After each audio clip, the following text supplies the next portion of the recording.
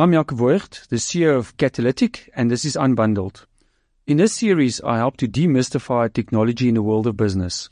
Join me as we explore how technology can make your business better. In this episode, we're chatting about satellite connectivity. We're chatting about how satellite connectivity works, how business can use satellite connectivity in this day and age, and what the future of technology improvements in the satellite connectivity world might look like. By the end of this episode, you'll have a clearer idea of how satellite connectivity can work for you and your business. I'm joined by Kallie Carlsen, from Managing Director of Paratus, South Africa. Kallie, welcome. Dankie, Jaco. Thank you. So we always start the show by just giving our listeners a little bit of an overview of what your background is. I'm sure you and I have known each other for quite a while. You didn't start in a business yesterday. Yes, no, I've been in the satellite game since about 2009, and I think my first introduction to you was in 2010, 2011. Make us sound old now. Yeah, it makes us sound old in this technology phase, but it shows you that the satellite industry has been around quite a long time in South Africa. So yes, I'm the Managing Director for Paratus, South Africa. We specialize in providing satellite connectivity solutions. And via the Paratus Group, we do satellite connectivity to 35 African countries, with the majority of our sites being in South Africa. Okay. Wow, that's interesting. Okay, so let's go into that. So you and I recently had a chat about this. Can we start off by just sort of explaining how satellite connectivity works? Because I think when people talk around bits and bytes and megs and stuff like that, the perception sometimes is that, you know, it's the same thing as that fibre line that comes in at your house or at your business. So how does satellite connectivity work? Yeah, it is a bit of a different working technology. The best way I can always describe it, most people in South Africa understand satellite TV, or as we call it, DSTV. So it works in a very similar principle. We've got a satellite in orbit at about 36,000 kilometers above the equator. And then from an Earth satellite, an antenna, or a CPE as we would call it, a VSAT, we would connect. Is that little dish that? That's that little dish that sits outside the house. Not similar to a wireless dish. That's also a very big confusing factor. People confuse wireless links that look to towers with satellite dishes. Satellite dishes actually look up into the sky to the satellite, as I said, sitting in the 36,000 kilometers. And we enable connectivity to the satellite in the sky, which then reconnects your signal back down to Earth to a teleport, which connects you to the internet. Okay. And if I have this dish, how does my connectivity work? What kind of sizes, is it comparable to the fibre world, or how does that mechanics around that work? It's got its own limitations. In Afrikaans, I call it a geite. So it works the same, but it is different. Because of the height of the satellite or the distance of the travel of the signal, even at the speed of light, we have a latency or delay factor of 650 milliseconds for the signal to come back. So we have major applications that sometimes have a problem in working correctly on the 650 milliseconds. The best example I can use is online gamers, first-party shooter games. That 650 delay is a no-no to those guys. By then you're dead already. By then you're dead before you've turned around. But in normal business applications, VoIP, sending mail, browsing internet, within certain limitations, VPN does work, remote desktop sessions do work. But for normal browsing internet, it works absolutely perfect. And today we can get speeds of up to 50 megabits on the download. But as I said, you've got that initial delay when you press enter, nothing happens until all the data arrives at your PC through the line. And I mean, just for context, 650 milliseconds is let's call it 2/3 of a second. Exactly. And that's how used we've become to instant gratification that, like you say, you press enter and it looks like nothing's happening. People go, oh, this is not working. This is not working. Correct. You press enter on a fiber line within, 1 or 2 seconds, I'm only going to talk milliseconds, 1 or 2 seconds, you can see your screen start building and delivering data. On a VSAT link, you press enter and you'll see in the small left-hand side, you'll see small letters starting to starting to appear as the data starts coming in, but nothing happens on the screen. And then all of a sudden, all the data appears and your messages and your images are all on the screen. And from there on, once the link is established, it will perform at the speed within the contention factors as it should. Okay. And then let's talk about contention factors. What does that mean and how does that work? Contention factors is very the same as what we get in LTE or in fiber to the home. It's just a sharing factor or an oversell factor. It's actually what broadband's about. It's about how do we share and to get the price competitive and cheaper so that everybody can use it in the consumer space. Obviously, in business space, we then lower the contentions to one-to-one or dedicated speed. Satellite is the most expensive connectivity you can get, but as I always say, it's available everywhere and is always on. And I mean that I think that's the thing that people have to understand is in order to send somebody something that high into space and maintain it and look after it and all that, it does cost a little bit of money. Yes, it does cost a lot more money. I mean, if you're following some of the satellite launches on the LinkedIns, you'll see that the price tags attached are quite severe. And also the capacity, the bandwidth is expensive. But apply a nice contention factor, it gets more affordable for business. And also the way we model bandwidth pools for sharing and oversharing in terms of redundancy and backup, it does make it more cost effective. The question is, how important is internet to your business if it's down? Okay, and that actually leads perfectly into my next question. So I think in your intro when you started, like you say, satellite's been around for long. It's almost, the title of my episode was The Relevance of Satellite Connectivity in 2023. So what are the applications for business to use satellite connectivity? Does business in this day and age still need or want satellite connectivity? And what do they use it for? Absolutely, 100%. I think it's become more crucial. And because I'm in the business, if you ask me the question, I would say every single house, every single business in South Africa should have a satellite backup for access to the internet. Big statement, but we've become so reliant on internet, multiple devices in your house. We're talking IoT, we're talking streaming devices, we're talking access to information from a school perspective. So the question is, when your fiber line goes down due to whatever reason, that somebody digs up the road, power outages due to load shedding, where the LTE towers go down, 5G is down, how else do you communicate to the internet? So in a primary connectivity example, we are seeing more and more in the retail space in South Africa that transactional data is critical. The value adds and the rewards programs for some of these retail guys, when somebody's standing in the store and they want to cash out on the rewards, they need connectivity, because those reward systems don't sit in the store. They sit somewhere in the cloud, somewhere where they need to be connected to. So from a retail perspective, absolutely is becoming more and more critical. And we see that on a daily basis, where people need access and 100% availability on connectivity to make sure the business works. And you spoke about power availability or load shedding, if we can talk about that. Does that affect if your satellite offering? It doesn't affect the satellite orbiting in the sky. That thing is solar powered and it's got all the power, the fuel it needs to stay in orbit for 15 years.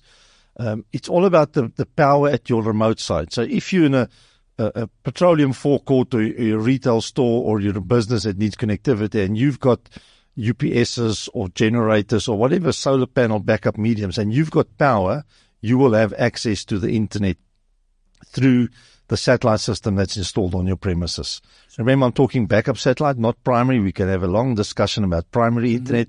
It's not a competitor to fiber. It's not a competitor to 5G. It's not a competitor to licensed or business grade wireless systems in the rural area, in the business areas, in metros.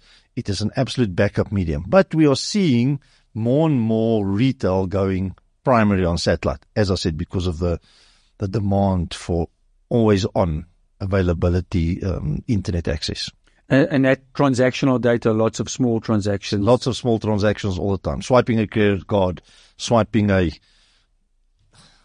card you get for benefits in one of the retail. I don't want to mention names, but just those cards, the orange cards or the blue cards or whatever other cards you get. Every time you put in fuel, they must always ask you how many cards have you got to get some points. So, and I think you've sort of, with your biased goggles on, you've already sort of answered the question, because I was going to ask, are there businesses where satellite connectivity would not fit? But I think you've said, like, you believe everybody should just have a dish.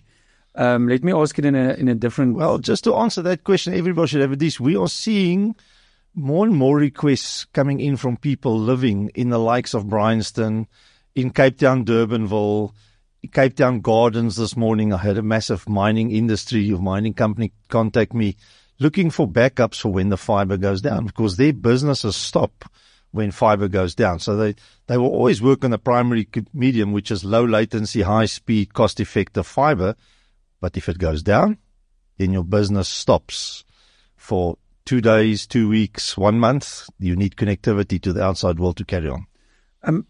And then, do you find that sometimes that businesses go into a solution like this, not sort of with way out expectations or misaligned expectations? Yes, they do. They think that satellite works exactly the same way as what a fiber would be. So in other words, low latency, high throughput, multiple concurrent users, whereas they should tailor the backup solution on satellite to meet what is the exact business systems that you need backed up. Email, multiple users, no problem. Email coming in, email going out. Access to the internet, absolute no problem. Access to servers in the cloud or applications in the cloud, no problem. Depends where the cloud sits. Local in South Africa, local in Europe.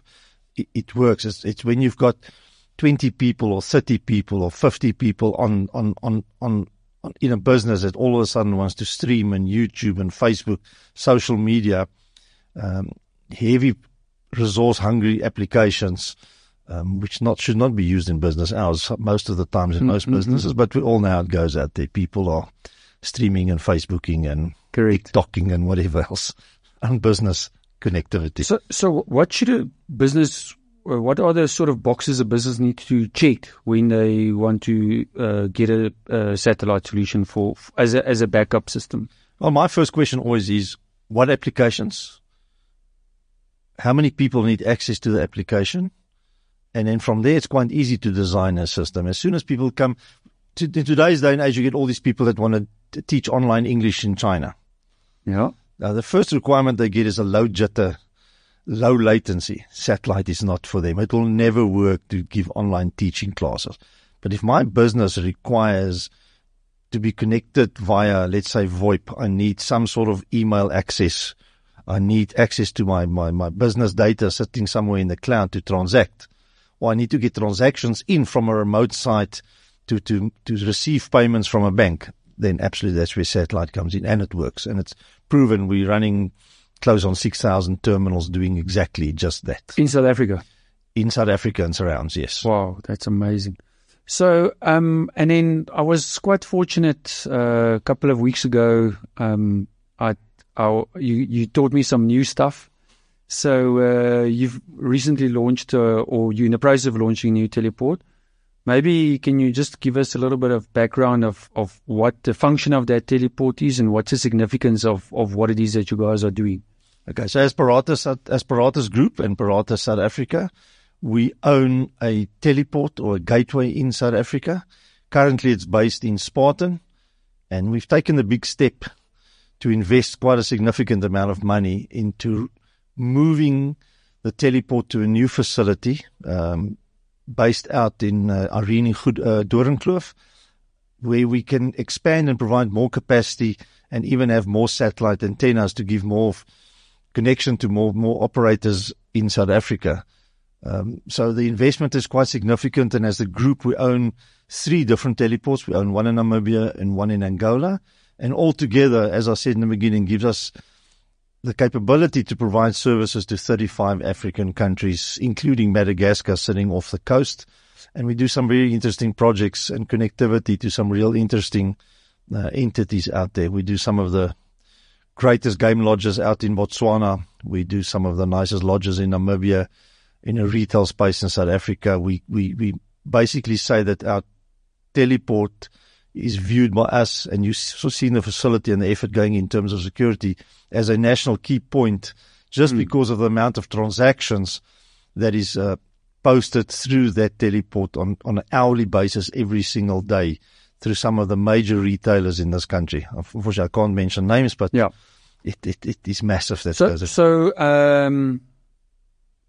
You sketch a little picture for me. So if I've got my business, let's just roll with it. My example that I always use on the show is I've got a accounting firm in Centurion and in Durban, in Cape Town, smaller branches.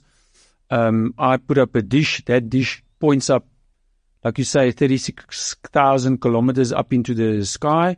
And then from that satellite, it basically beams down or connects back into the teleport in Spartan.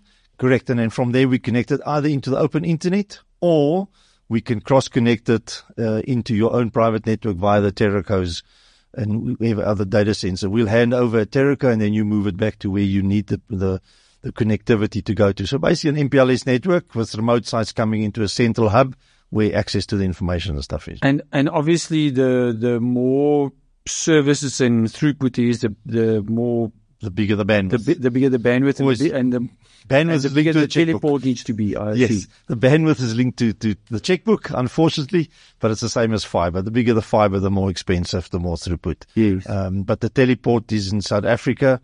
We have a capability to deliver some services in out-of-country teleports. For example, we've got a teleport in Angola where we can land services, and then we sell some managed services in the consumer space. And they've got a bit of a flavor on a SME space where we can land in Portugal as well, which then makes you totally non-reliant on South African infrastructure. All the services are absolutely licensed, so nothing is illegal. They're all legal, not like some of the stuff we are reading on some of the players coming in via some of the magazines out there. Okay. So now let's talk about that. So, and in my intro, I spoke about how the satellite technology is evolving, even though it's been around for so long, and I think it's a well-established technology. You know what you're going to get. But, let's talk about LEO. What is that? So LEO is if we talk the 36,000 kilometer, geostationary satellites, they are specifically at that height because they are seen to be at the geostationary height. They turn at the same speed the Earth is rotating, and they seem to be standing still.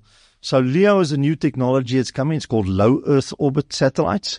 They typically sit at a height of 800 kilometers to 1,200 kilometers above the Earth's surface. Oh. And because of the rotation of them and the speed relevant to the speed of the Earth, they are spinning around the Earth.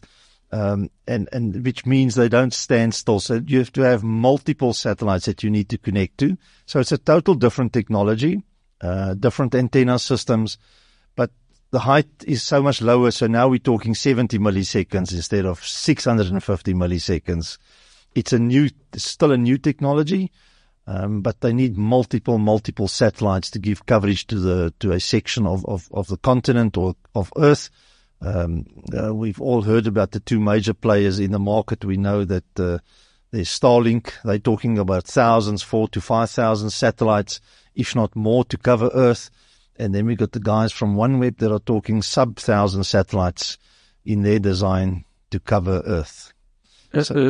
Northern and southern hemispheres. Northern and southern hemispheres, the whole Earth. And what would the benefit of that then be? Obviously, it's low latency, but does it impact the cost of the service? Can you deliver higher throughput? Much higher throughput, but the costs are still not comparable to what we would expect from a fiber to the home or fiber to the business or even geostationary satellites at present pricing. It seems still a bit expensive, but you can imagine it's expensive. You need to shoot up multiple satellites that's got a shorter lifespan.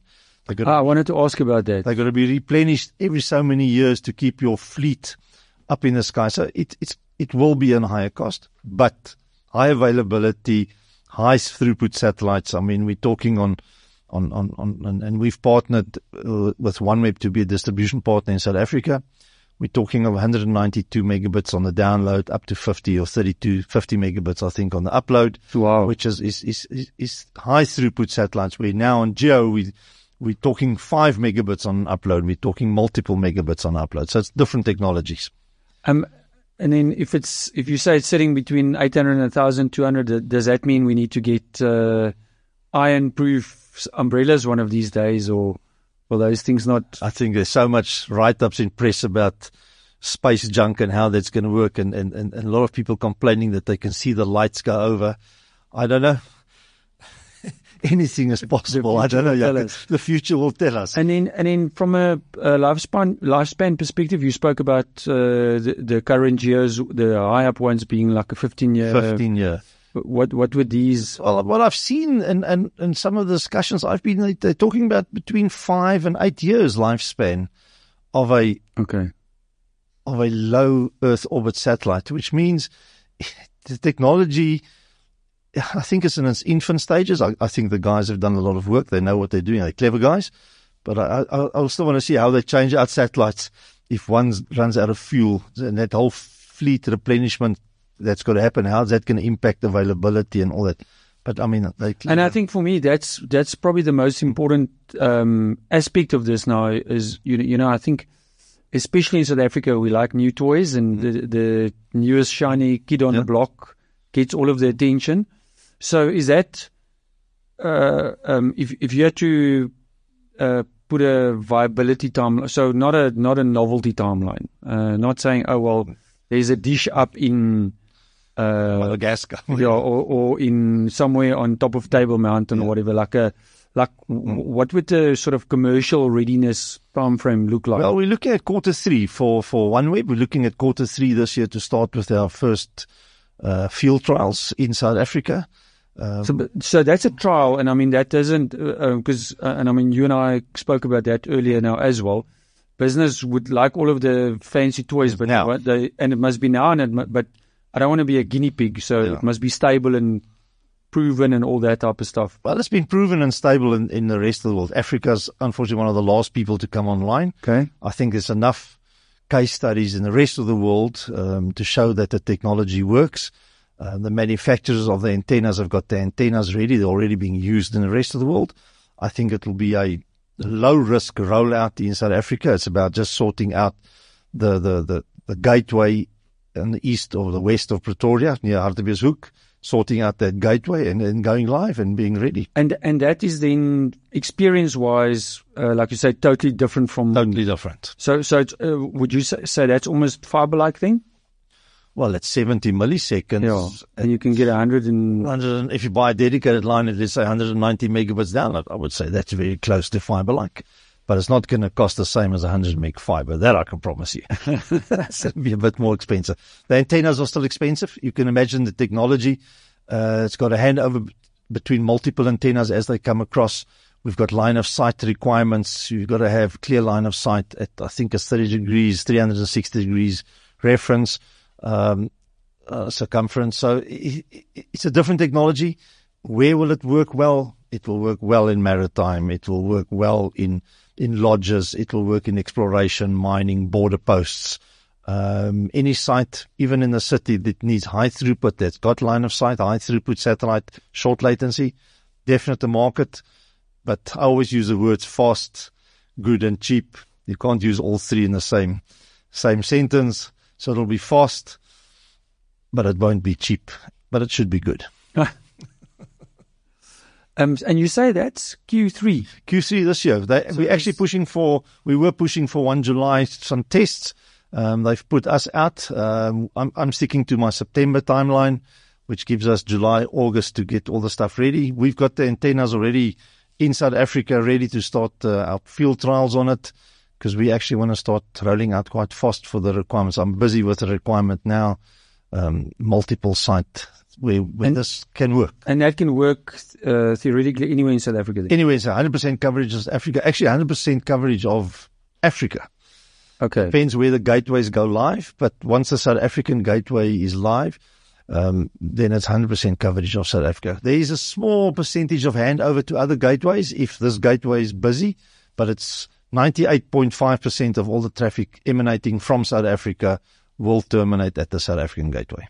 Wow. I mean, I know one or two farmers that's sitting there out close in Tankwa in Helen Garden. Expensive for them. Yeah, it's too expensive. But I mean, depends what they want to do with it. Exactly that. Yeah. If you trading on the international market and 100%. Okay, You need low latency. mining, and maybe large volume agriculture. The solar farms need high capacity, low latency, because most of the monitoring of the solar farms happen internationally, and solar farms are in areas where there's no fiber.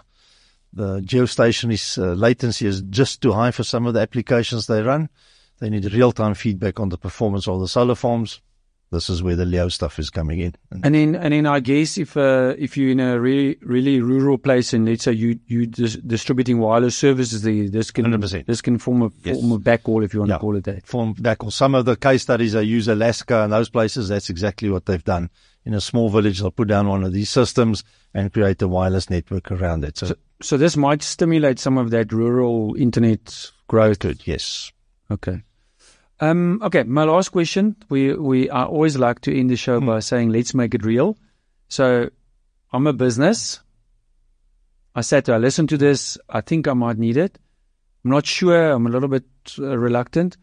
Where do I start? What's the advice that you... Well, the first question I would always ask any business, and I said it somewhere in the chat, is how dependent are you on the internet? How does your business operate if the internet goes down today? We're in this middle of this load shedding thing. We're talking about stage 80 and winter. How are the terrestrial networks going to hold up? So if terrestrial networks are down for long periods of time, how are you going to transact? How are you going to do business? So once it's a grudge, it's like buying insurance policy. So once you've decided you need this insurance and you're willing to pay for it, then we sit down and we discuss the type of solution, the cost factor, how cheap, how expensive, what it was to do. And then from there, you implement and it sits there as a backup system and it's used when primary or terrestrial infrastructure dies. And then you've got connectivity to the outside world and hopefully your business carries on and making the revenues that you expect from being connected via normal terrestrial. And when terrestrial comes back with an SD-WAN type of device, you just switch back to terrestrial. And the satellite then again sits in a backup mode waiting for the next failure to happen. And I think to me that's it resonates with everything that we always talk on the show. From a customer or a business owner perspective, understand what it is that your business needs and then get an expert that knows what they're doing. Don't go just off the shelf and hope for the best. Yeah, there's lots of it's like the solar kits these days. There's lots of so-called experts in the field. I think talk to the people that do this for a long time. As I said, we've been doing it since 2009. I think we've earned our stripes. Yes, we've bumped our heads. We know where we've gone wrong. We sort of now know what it doesn't do. So if you ask me for a list of frequency asked questions, I'll give you a negative sell. I'll first tell you all the bad things. And then once you understand all the bad, then I know we'll have a partnership for life because then you'll know it'll work for what you want to do. It's not a silver bullet replacement of fiber. We are not here to replace fiber or compete with fiber. We are providing rural connectivity to people that need it, and in the metro areas now, absolute backup for terrestrial. And like you say, transactional, always on. Correct. Yeah. So like it's almost like if you're stuck in a desert, you decide maybe a little bit of water every hour is more important than worrying what you're going to have for dinner. Correct, because you need to stay alive. Correct. Okay. Kallie, thank you very much. Website details? You can go to www.paratus.africa and just look /ZA. So it's a group website, but the whole group, we do satellites. We're the Center of Excellence in South Africa for all the satellites. So if you want to talk satellite, you can contact us. You can phone us in Pretoria, 012-940-0660, and you'll get hold of one of my guys or me. You're welcome to stalk me on LinkedIn, wherever you can find me, and send me a message. I will gladly come and chat and talk about how the stuff works. Okay, fantastic. Dankie, Jaco. Kallie, thanks for your time. Dankie julle. Thanks for listening to Unbundled, brought to you by Catalytic, a series that aims to demystify technology so that you can make smarter decisions for your business. Remember that you can listen to all of the episodes on the Cliff Central app or website, and for added convenience, you can subscribe to the podcast on Apple, Spotify, Google, or wherever you listen. And if you're looking for help with communications tools for your business, please visit catalytic.co.za. CliffCentral.com